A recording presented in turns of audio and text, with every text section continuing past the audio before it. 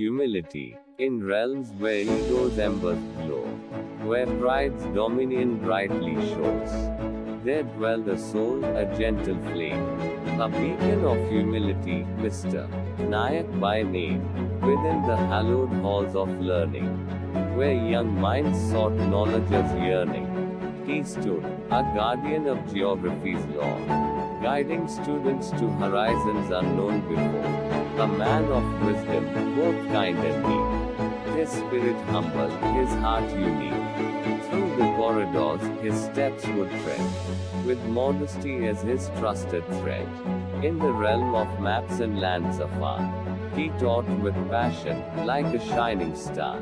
Mountains, rivers, and oceans wide, he unfolded the world with unyielding pride.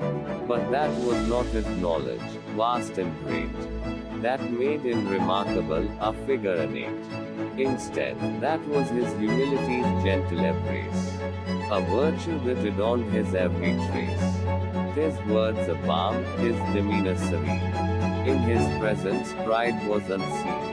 No ego's shadow clouded his gaze, as he illumined minds in countless ways. With patience, he listened to each young voice, encouraging dreams, fostering choice. He nurtured seeds in tender hearts, teaching them to appreciate nature's arts.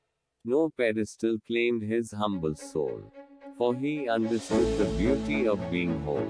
He wore no crown, no laurels sought, yet his impact, like ripples, was widely wrought. Through his teachings, a world unfurled, where humility reigned and egos unfurled. He taught the lesson that we all must learn, that greatness lies in how we discern. Oh, Mr. Nayak, a geography guide, whose humility reached far and wide. May your legacy forever endure, a testament to a heart so pure. In the annals of time, your name shall live, a beacon of humility it shall give. For the greatest lessons we'll ever find are etched within the humblest of minds.